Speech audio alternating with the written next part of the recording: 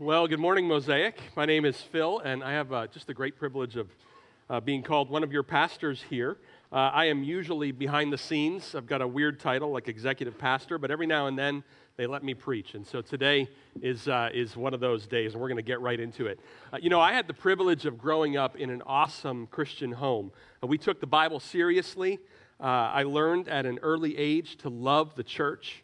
In fact, my dad was the lead pastor of our church. He served as a pastor for over 50 years, and I have a very distinct memory of growing up one particular Christmas, maybe around age 6 or 7.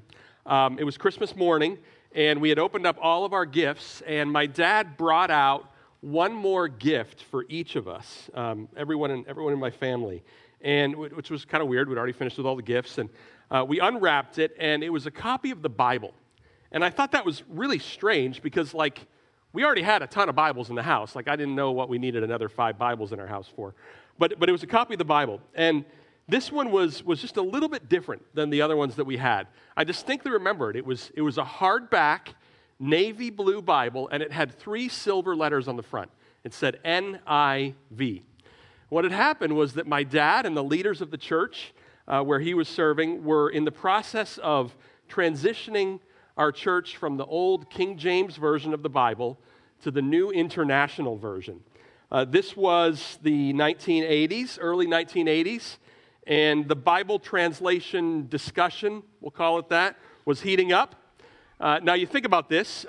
This was a 200-year-old Baptist church, and they had been using the 400-year-old King James Bible for their entire journey, right? And suddenly they were using this new thing called the NIV. I don't know if you've ever read the King James Version. It sort of sounds like Shakespeare, which is fun for a while, and it makes you feel really smart. But at some point, you just kind of want to be able to read the Bible and understand what the heck you're reading, right? So, and I'm not against the KJV. I just it's hard for me to understand sometimes. So the vast majority of the people in our church welcomed the change, but a very small vocal minority were not so pleased, right? People left the church over it. My dad was called a liberal, a heretic. A few other things that you don't expect Baptists to say, right?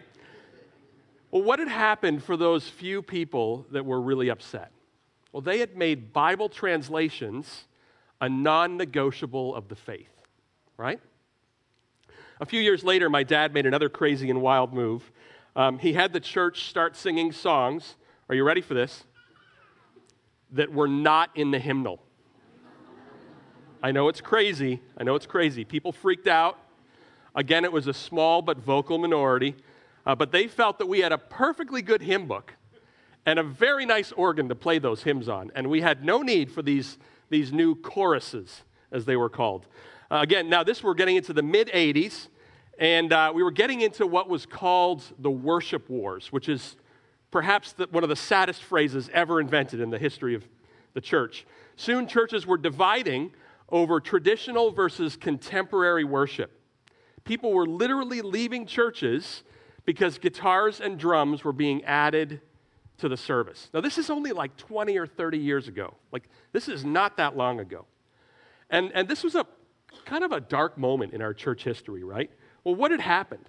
We had elevated the hymn book, and I love hymns, I want to make that clear. We had elevated the hymn book to the same level as Scripture, which we probably could have predicted since it literally sat next to the Bible in the pew rack holder, right? If your entire life, you're sitting in a pew and there's a holder and you've got, you remember how it works if you guys grew up in that kind of a church? 2 hymn books, 1 Bible in the middle, a spot for your communion cup, a spot for a pencil. That's how it works, right? And if you're staring at this your whole life, of course you're going to start to associate the hymn book with the Bible. So you go changing the hymn book and you start adding to it. It's like you're adding new books to the Bible. So this happened.